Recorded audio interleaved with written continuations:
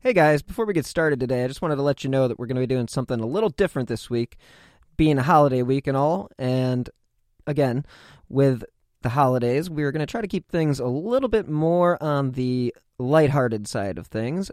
Now, this is a mysterious disaster, but it does not include a murder. And again, this is a holiday week, so we're just going to keep things a little bit more on the lighthearted tone.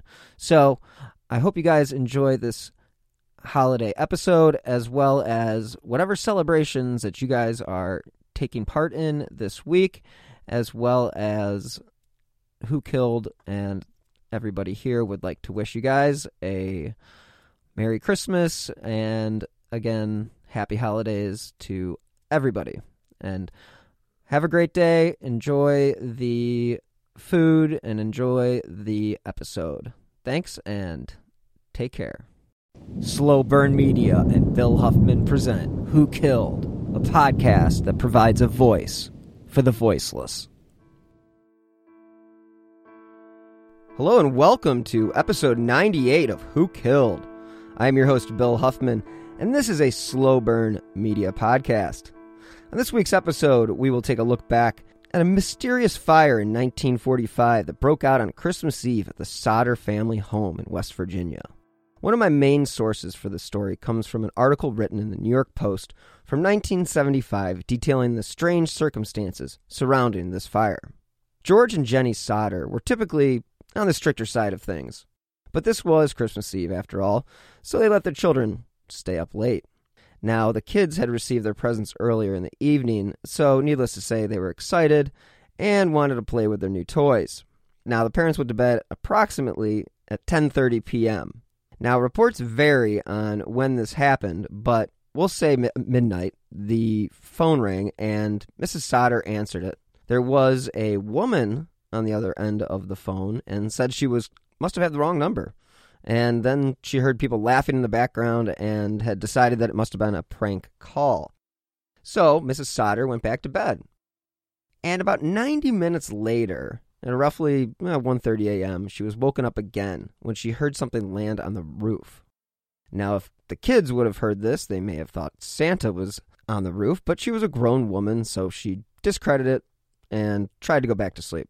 But unfortunately, that's when all hell broke loose. Jenny began to smell smoke, and it was filling the room. And this was when she realized the house was on fire. And I can't imagine the fear Mrs. Sodder must have felt knowing she had 10 children to make sure survived this fire. She yelled to her husband, who ran outside to get water from the well. Marion, daughter, was awake, and she carried the 3-year-old Sylvia to safety. 2 of the older boys, George and John, also appeared. But there was no sign of the other 5 children, aged 5 to 14. Unfortunately, George discovered that the well was frozen.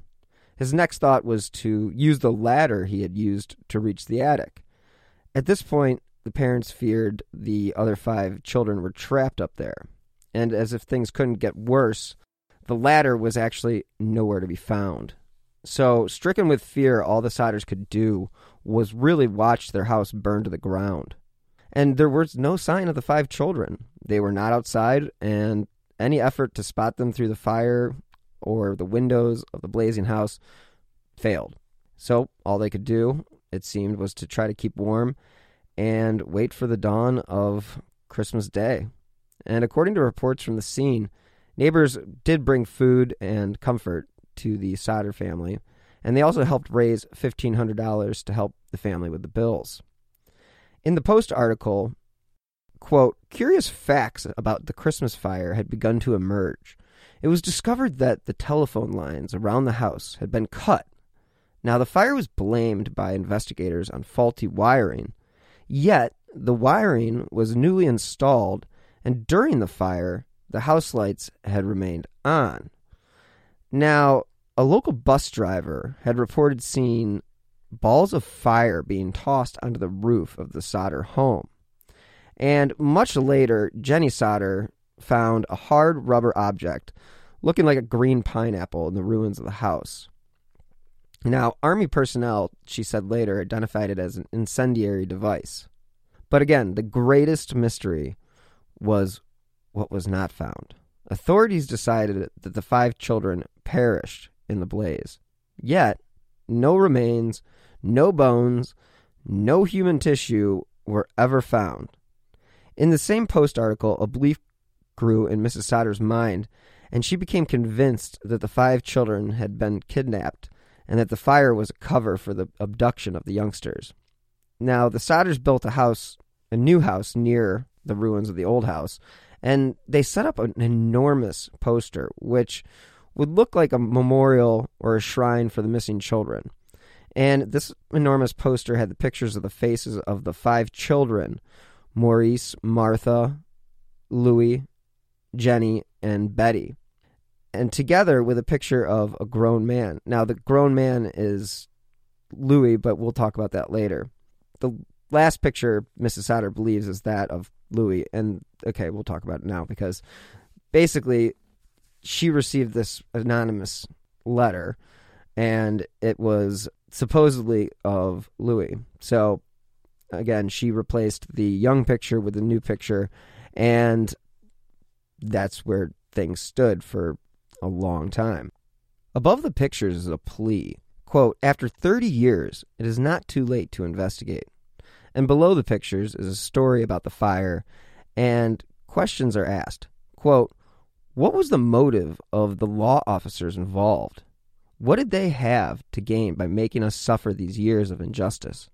Why did they lie and force us to accept those lies?" The Sodders claimed that police refused to investigate, so the family hired private investigators.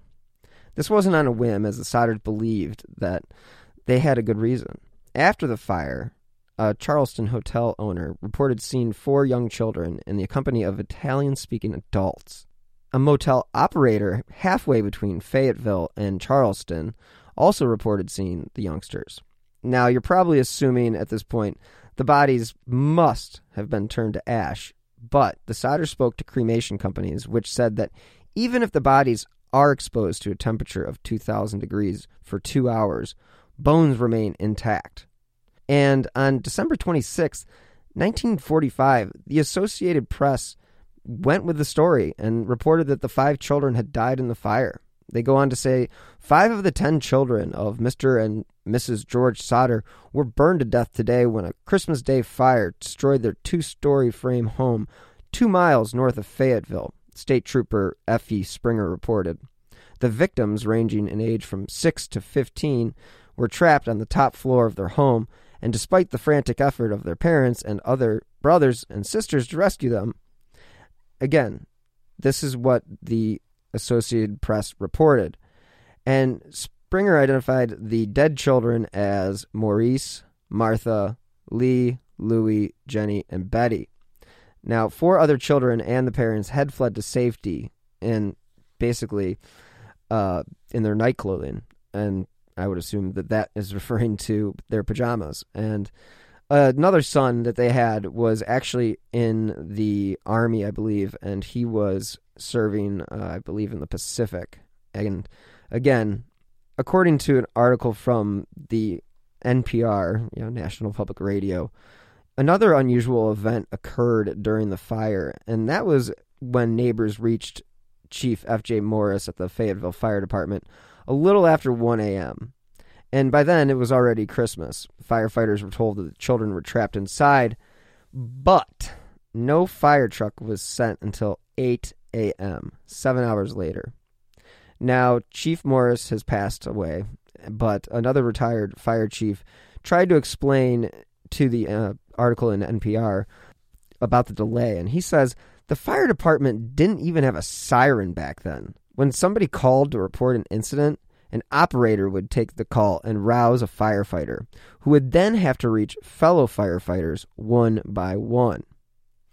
Now, again, strange events surrounded that night, and according to NPR, what happened next unfolded in such a way as to almost guarantee that the Sodder family fire would forever be surrounded by misinformation as well as rumors and just plain old wishful thinking. Because all that remained of the house was a basement full of ashes. A brief informal search took place, but instead of the skeletons they expected to find, firefighters encountered just a few bones and pieces of internal organs. Now, the family was never told that anything was found because it was Christmas. A more thorough search was postponed. The fire marshal told the Sodder family to leave the site as it was. He said authorities would come back and finish inspecting things later.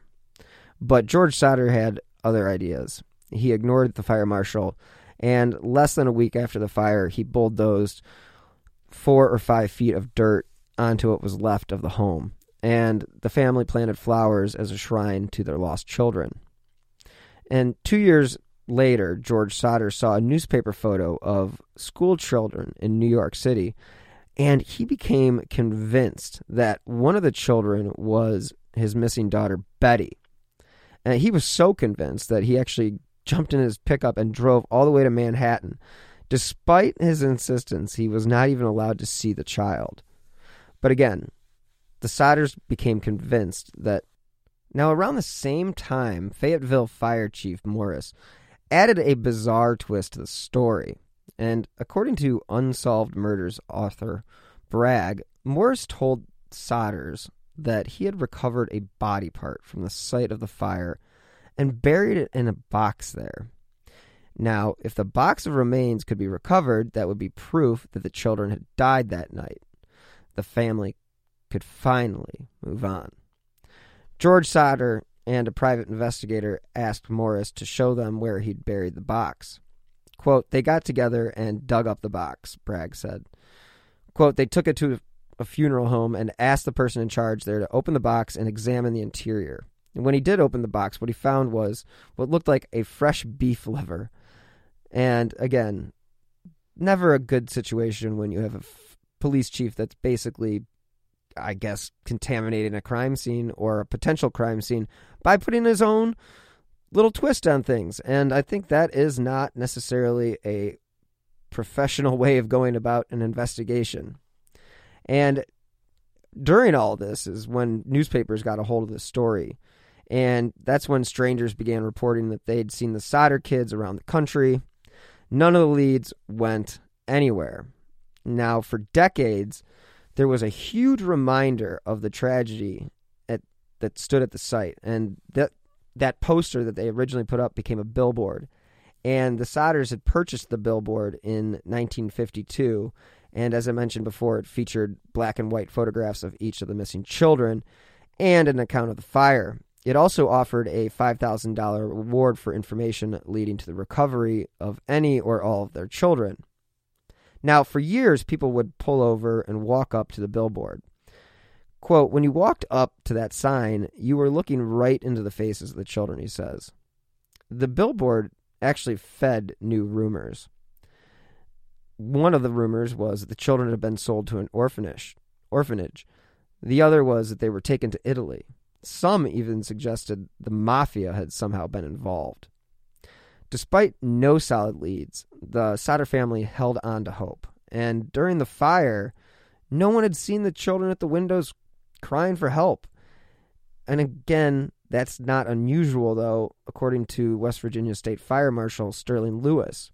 He says that when young children feel heat and smell smoke, they're likely to hide. Quote, "We find them under beds, we find them in closets, we find them crawled up in the bathtubs," Lewis says. Now, for the rest of his life, George Sodder traveled the country tracking down rumors of his missing kids. He died in 1969. His wife, Jenny, 20 years later. And after her death, the billboard did come down. Now, the youngest child who survived the fire, Sylvia Sodder Praxton, was not interested in being recorded for NPR's story. But what she did want was to fulfill her parents' wish to keep the story alive. So every Christmas, the people of Fayetteville go over what happened that night, repeating the same reasons for believing their version of the story. But without physical evidence, they cannot say for sure. But fire professionals are convinced that the blaze took place in 1945 and probably cost the Sodder children their lives. But for some reason, the children died 60 years ago, and again, there was no bones. No bones.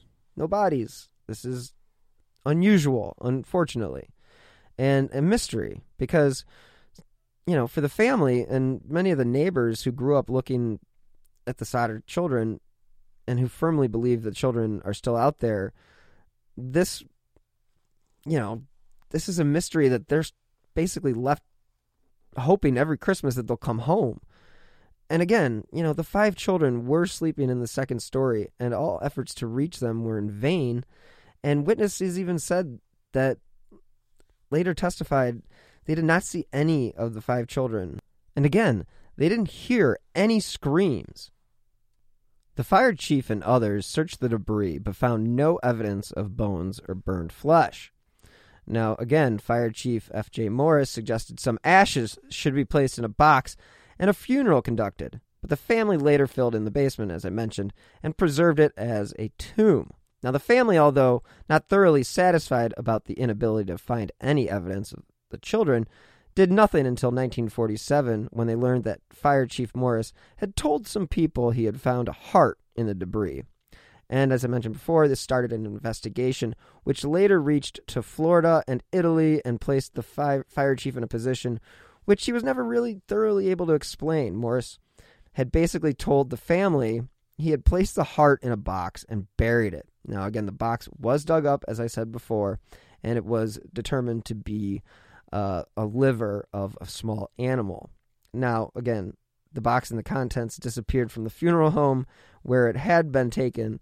And again, that is just another mystery in this crazy saga. Now, what happened was the family then employed a pathologist from the Smithsonian Institute to comb the basement and debris.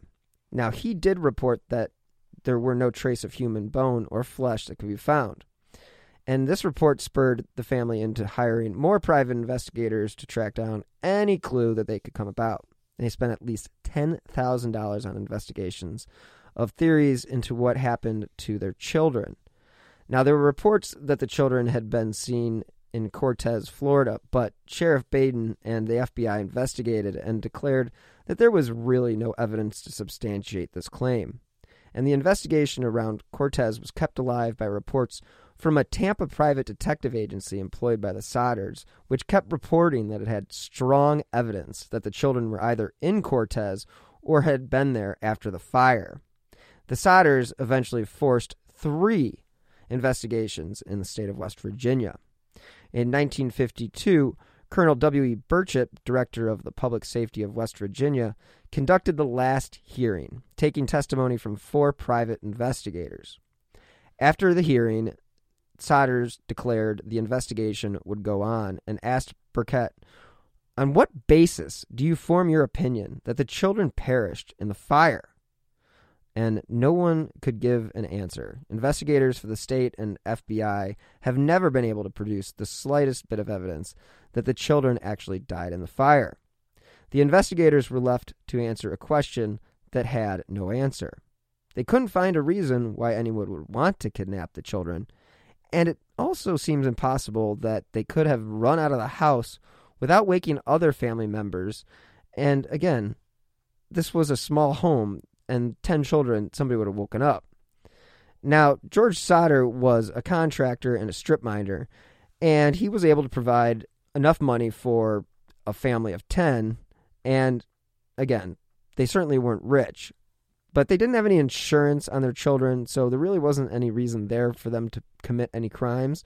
And the family did not appear to have any enemies which would either attempt to kidnap the children or burn down the house.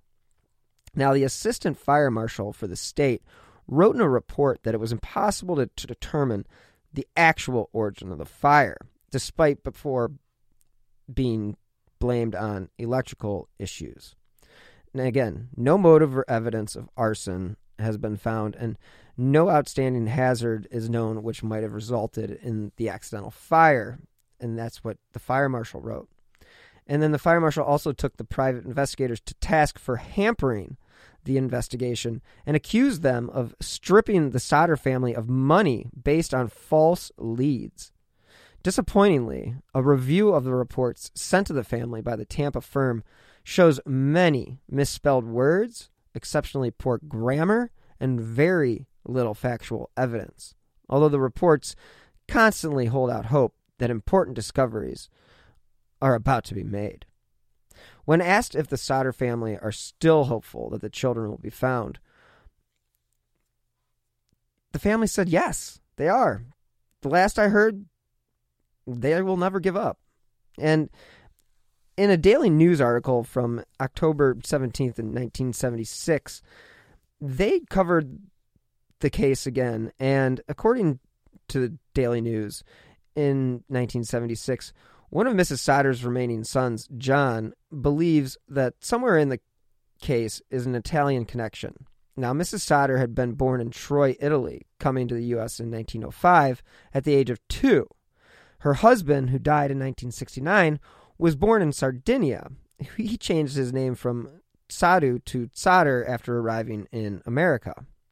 Without much real evidence, John believes his brothers and sisters were taken to Italy. Now, supporting this theory is the report of Italian-speaking adults seen with the children after the fire. And as I mentioned before, a hotel employee said he saw adults showing hostility to a group of children. Now, the private investigators followed those slim leads mentioned earlier, and again, they ended up in Cortez, Florida, where they found people who claimed to have seen the youngsters a few months after the fire. Now, John Sodder believes the children were taken to Florida and from that state to Italy. Again, no evidence is available or exists. Man, that sunset is gorgeous. Grill, patio, sunset. Hard to get better than that. Unless you're browsing Carvana's inventory while you soak it all in. Oh, burger time. So sit back, get comfortable. Carvana's got thousands of cars under $20,000 just waiting for you. I could stay here forever. Carvana, where car buying meets comfort, meets convenience. Download the app or visit Carvana.com today. So Mrs. Sodder's remaining children all believe that the siblings were kidnapped. Quote, "We watched the fire level our house," said Marion, now Marion Crowder of Cleveland. Quote, "We thought at first the children had gotten trapped inside. But, I never smelled burning flesh. And they say you can smell burning flesh miles away," unquote. Now, George Sodder, who still lives near his mother, and in 1976 this was, quote, "We excavated and sifted thoroughly through everything, but we found nothing. My brothers and sisters didn't die in that fire." There was something else that came back to Mrs. Sodder after the fire. Quote, "A few months before, she had recalled a man who had parked his car across the road and had watched the Sodder children intently get off the bus. Quote, "I never said anything to him because it's none of my business of what people do off of my property," unquote. And again, she did not know this man and does not know if there was any connection, but she believes the kidnappers, if there were kidnappers, must have been familiar to the children. Quote, "If it was a stranger," she said, "the children would have screamed, but nobody heard any screams." So whatever the truth of the mystery, Jenny Sodder, 30 years later, remains determined to plumb its depths. "I'm going to keep on trying," she said. "I want this case reopened. I want my children back, or at least I want to let them know who their real mother is. I know they're alive." Again, this is 1976. As I mentioned before, there was a billboard that was purchased by the Sodder family in 1952. And that billboard stayed erected for nearly 4 decades. So anyone driving down Route 16 near Fayetteville, West Virginia, would actually see the billboard bearing the images of the children, all black and white photos. And again, this is 4 decades that this thing stood on the highway, and there is still no evidence about what happened to them. And according to the Smithsonian article, Fayetteville was and is a small town with a main street that doesn't run longer than 100 yards. And rumors always played a larger role in the case than evidence. No one even agreed on whether the children were dead or alive. And let's take a moment to hear from our sponsors. I've had to deal with my fair share of anxiety and depression in my life, and I'm happy to say that there is now an easy way to get help. Because if there is something that interferes with your happiness or is holding you back from achieving your goals, BetterHelp Online Counseling is there for you. You can now connect with your professional counselor in a safe and private online environment. It's convenient because it needs to be in our hectic lives. So, go get help on your own time and at your own pace. You can schedule secure video or phone sessions, plus chat and text with your therapist. BetterHelp really is there for you. They have 3,000 U.S. licensed therapists across all 50 states. And guess what? If you aren't happy with your counselor for any reason, you can request a new one at any time. There are even apps available for your computer or smartphone. So whether you're suffering from anxiety, depression, anger, stress, relationship issues, sleeping, trauma, family conflicts, LGBT matters, grief, or self-esteem, they literally have a licensed professional counselor for you. And of course, everything you share is confidential. The best part is, it's a truly affordable option. Who Killed listeners get 10% off their first month with the discount code WHO. So why not get started today? Go to betterhelp.com/who. All you have to do is fill out a questionnaire to help them assess your needs and get matched with a counselor you'll love. Again, for 10% off, go to betterhelp.com/who. Welcome back. What everyone knew for certain was this. On the night before Christmas, 1945, George and Jenny Sodder and 9 of their 10 children went to sleep. And around 1 a.m., a fire broke out. George and Jenny and 4 of the children escaped, but the other 5 were never seen again. Again, his daughter Marion sprinted to a neighbor's home to call the Fayetteville Fire Department, but couldn't get any operator response. A neighbor who saw the blaze made a call from a nearby tavern, but again, no operator responded. But this neighbor then drove into town and tracked down the fire chief, F.J. Morris, who initiated Fayetteville's version of a fire alarm.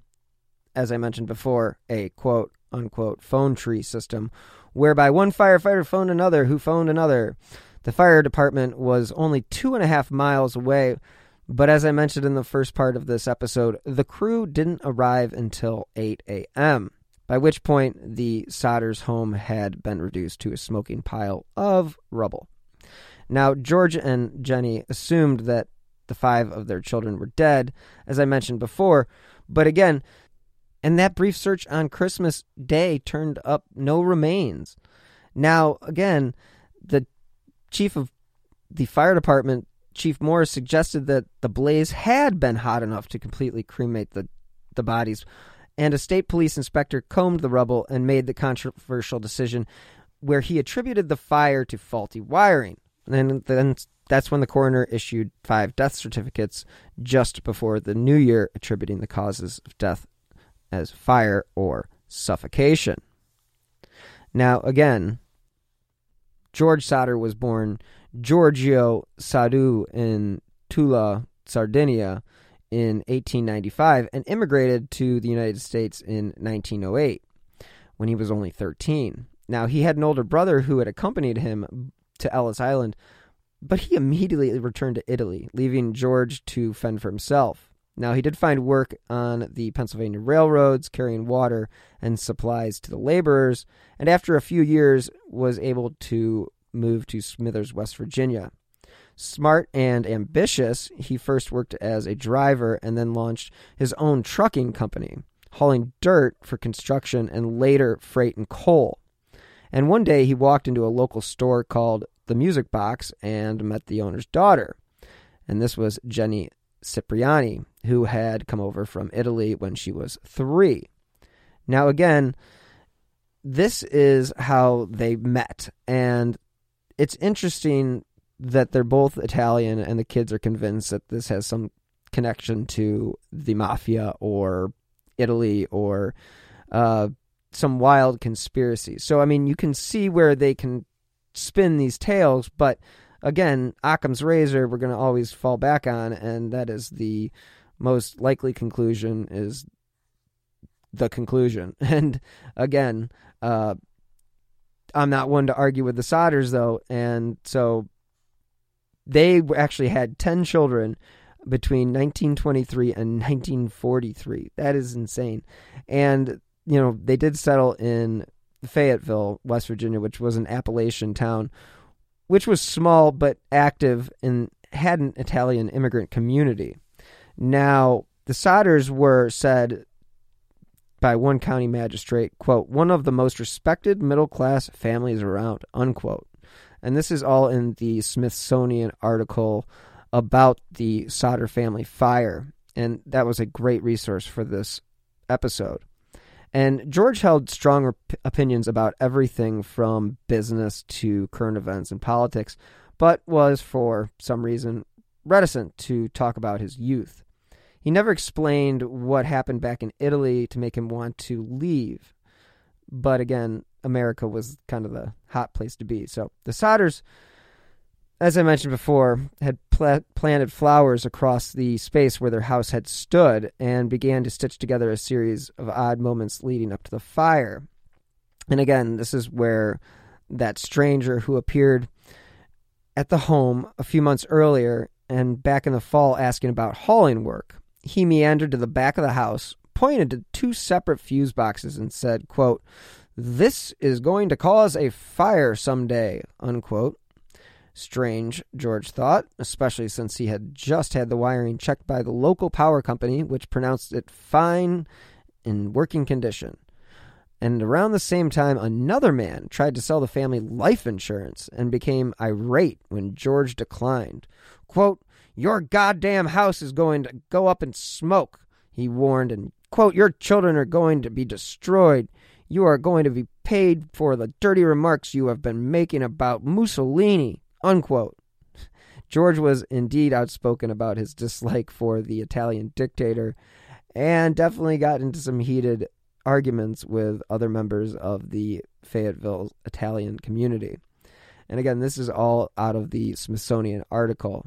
And definitely Sodder did not take this man's threats seriously. Now, the older Sodder sons also recalled something peculiar just before Christmas. And that was when they noticed this man, that's the man I mentioned before that Mrs. Sodder had remembered, parked along U.S. Highway 21, watching the kids as they came home from school. Now, Mrs. Sodder couldn't understand how 5 children could perish in a fire and leave no bones, no flesh, nothing. So, according to the Smithsonian article, she conducted her own private experiment, burning animal bones, chicken bones, beef joints, pork, chop bones to see if the fire consumed them. And each time she was left with a heap of charred bones. Now, the collection of odd moments continued to grow. A telephone repairman told the Sodders that their lines appeared to have been cut, not burned. And they realized that if the fire had been electrical, the result of quote-unquote faulty wiring, as the official report had stated, then the power would have been dead. And as I mentioned before, why would the lights still be on in the downstairs rooms? Now, a witness did come forward claiming he saw a man at the fire scene taking a block and tackle used for removing car engines. Now, could he be the reason George's trucks refused to start? Now, that's another mystery. And one day, while the family was visiting the site, this is when they found the rubber object in the yard, and Jenny recalled hearing the hard thud on the roof and the rolling sound. George had concluded it must have been a napalm pineapple bomb of the type that was used in warfare. And again, as I mentioned before, she did go to Army personnel who had told her that it was an incendiary device. So then came the reports of sightings. A woman claimed to have seen the missing children peering from a passing car while the fire was in progress. A woman operating a tourist stop between Fayetteville and Charleston, some 50 miles west, said she saw the children the morning after the fire. Quote, "I served them breakfast," she told police. There was a car with Florida license plates at the tourist court, too. Now, a woman at a Charleston hotel, again, same woman from before, said she saw the children's photos in a newspaper and said that she had seen 4 of the 5 a week after the fire. Now, the children were again accompanied by 2 women and 2 men, and once again, all of Italian descent. And she said in a statement, quote, "I do not remember the exact date. However, the entire party did register at the hotel and stayed in a larger room with several beds. They registered about midnight. I tried to talk to the children in a friendly manner, but the men appeared hostile and refused to allow me to talk to these children. Now, one of the men looked at me in a hostile manner. He turned around and began talking rapidly in Italian. Immediately, the whole party stopped talking to me. I sensed that I was being frozen out, and so I said nothing more. They left early the next morning." In 1947, George and Jenny Sodder sent a letter to the FBI and actually received a reply from the one and only J. Edgar Hoover. Quote, "Although I would like to be of service, the matter related appears to be of local character and does not come within the investigative jurisdiction of this Bureau." Unquote. Hoover's agents said they would assist if they could get permission from the local authorities, but the Fayetteville police and fire departments declined the offer. Next, the Sodders again turned to a private investigator named C.C. Tinsley, who discovered that the insurance salesman who had threatened George was a member of the coroner's jury that deemed the fire accidental. In August 1949, the Sodders decided to mount a new search at the fire scene, and they brought in a Washington, D.C. pathologist named Oscar B. Hunter. The excavation was thorough, uncovering several small objects, damaged coins, a partly burned dictionary, and several shards of vertebrae. Hunter sent the bones to the Smithsonian Institution, which issued the following report. Quote, "The human bones consist of 4 lumbar vertebrae belonging to one individual. Since the transverse recesses are fused, the age of this individual at death should have been 16 or 17 years old. The top limit of the age should be about 22.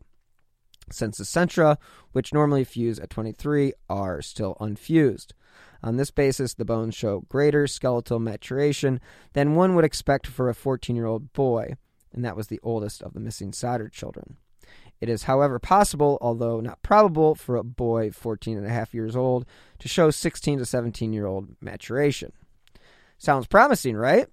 Well, that's the weird thing about this, is that the vertebrae showed no evidence that they had been exposed to a fire.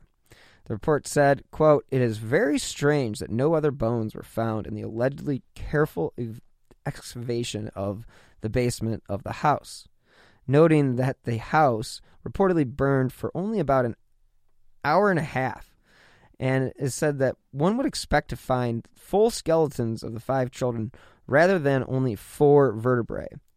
So the bones, the report concluded, were most likely in the supply of dirt George used to fill in the basement to create his memorial for the children. Now, the Smithsonian report goes on, and it prompted 2 hearings at the Capitol in Charleston, after which Governor Oakey L. Patterson and State Police Superintendent W.E. Burchett told the Sodders their search was hopeless and declared the case closed. Undeterred, George and Jenny erected that billboard along Route 16 and continued to pass out flyers, as well as continued to offer a reward. Now, again, as I mentioned earlier, a letter arrived from a woman in St. Louis saying the oldest girl, Martha, was in a convent there. And another tip came from Texas, where a patron in a bar overheard an incriminating conversation about a long-ago Christmas Eve fire in West Virginia. Then someone in Florida claimed that children were staying with a distant relative of Jenny's. Now, George, as I mentioned before, traveled the country to investigate each and every lead and never returned home with any answers. Now, in 1968, it was 20 years after the fire, Jenny went to get the mail and found an envelope addressed only to her. Now, this is what I mentioned earlier in the episode about Louis. It was postmarked in Kentucky but had no return address. Inside was a photo of a man in his mid-20s. On its flip side, a cryptic handwritten note read, "Louis Sodder, I love brother Frankie." she and George couldn't deny the resemblance to their Louis, who was 9 at the time of the fire. Beyond the obvious similarities, dark curly hair, dark brown eyes, they had the same straight, strong nose, the same upward tilt of the left eyebrow. As they were desperate for answers, the Sodders once again hired private detectives and sent him to Kentucky. But, like the investigators in Tampa, the Sodders actually never heard from him again, and basically were ripped off. Now, the Sodders feared that if they had published the letter or the name of the town on the postmark, that actually might harm their son. So instead, they amended the billboard to include that updated picture of Louis and hung an enlarged version over the fireplace. Quote, "Time is running out for us," George said in an interview, "but we only want to know if they did die in the fire. We want to be convinced. Otherwise, we want to know what happened to them." Unfortunately, he died just a year later, and they were still hoping for a break in the case. So Jenny was now a widow, and she erected a fence around her property and began adding rooms to her home, building layer after layer between her and the outside world. And since the fire, she had exclusively worn black as a sign of mourning and continued to do so until her own death in 1989. And this is when the billboard finally came down. Her children and grandchildren continued the investigation and came up with their own theories of their own. One theory, the local mafia had tried to recruit him and he declined. Another theory is they tried to extort money from him and that he refused. Another possibility, the children were kidnapped by someone they knew, someone who burst into the unlocked front door, told them about the fire, and offered to take them someplace safe. Now, they might not have survived that night.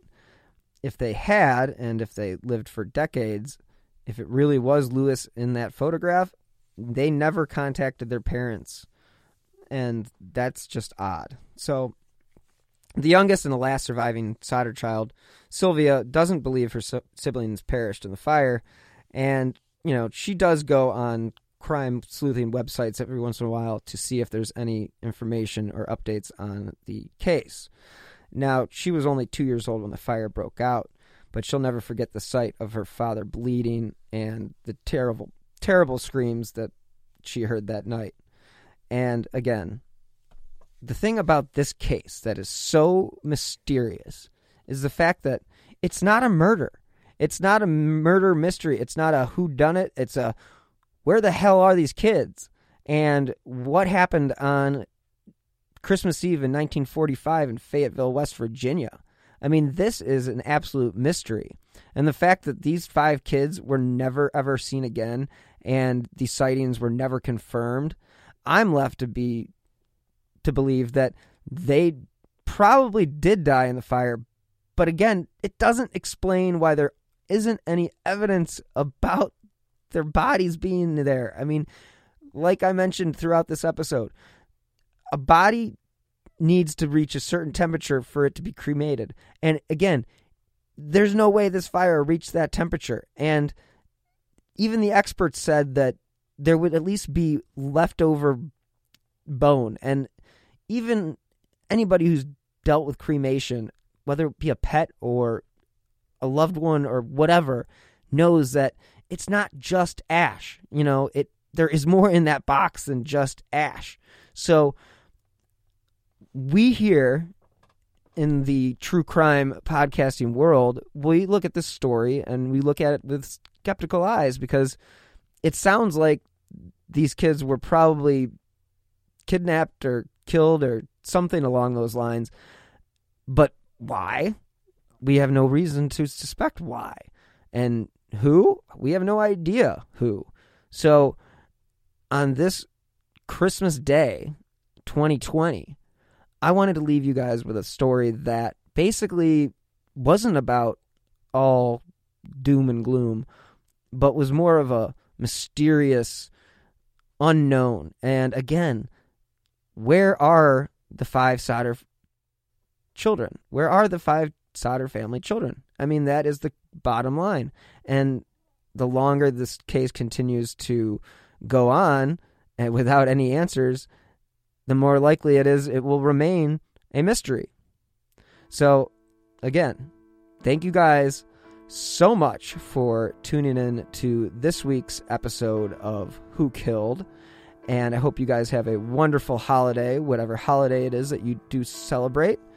And I want you to know that if you guys want to help support the show, you can do so by donating via PayPal, or you can donate via Venmo with my username Bill-Huffman-3. Or you can click on the donate button on slowburnmedia.com. That is slow minus the W. And again, any contribution helps keep these shows running. And again, if you guys would like to stay up to date on the shows that I have coming down the pipeline and basically updates on cases that I have covered, please go ahead and follow me on Twitter at BillHuffman3. So once again, thank you so much for listening this week and this holiday week. And I hope that every one of you will stay healthy and be safe.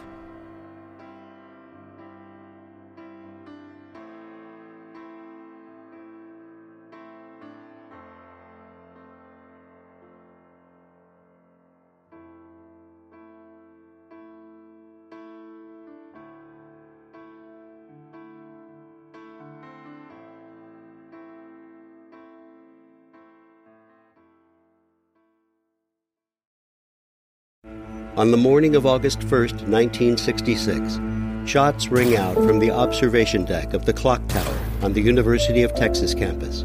It marks the infamous beginning of the modern era of mass shootings in America. You're listening to Stop the Killing podcast. Join us as we take you behind the crime scene tape to explain global mass shootings and mass attacks. I'm Sarah Ferris, but more importantly, this is Catherine Schweit, the former head of the FBI's active shooter program. I spent 5 years as the FBI's top executive looking for answers to the mass shooting crisis. I've been at the shooting scenes, I've traced heroic acts of bravery, and I've sat silently and listened to the heart-wrenching stories from survivors. Amongst this horror, there is hope. We all hold the key to stop the killing. You just need to know how to unlock the door. Download Stop the Killing and be part of the solution. Search Stop the Killing on Apple, Spotify, and all the usual suspects. 24 hours ago, I found out the person that I'd been dating and seeing for the last 6 months as a con man. That is my sister Emma. Andrew Tonks's lies had been so convincing, she'd invested $300,000 with him. However, the tables were about to turn on Andrew. What he didn't know was that Emma had discovered his real identity. But to get any chance of justice, Emma had to act like it was business as usual. Coming up in this series, And that's when murder, all this stuff goes through my mind. I'm really, really scared. I'm assuming Sarah has watched too much Netflix and figures I've been defrauding you. Couldn't be further from the truth. That's what this was, a real-life story that seems so unbelievable, but it was actually true. a true story that all starts with one simple swipe to the right. I'm Sarah Ferris. And I'm Emma Ferris, and this is my story, Conning the Con.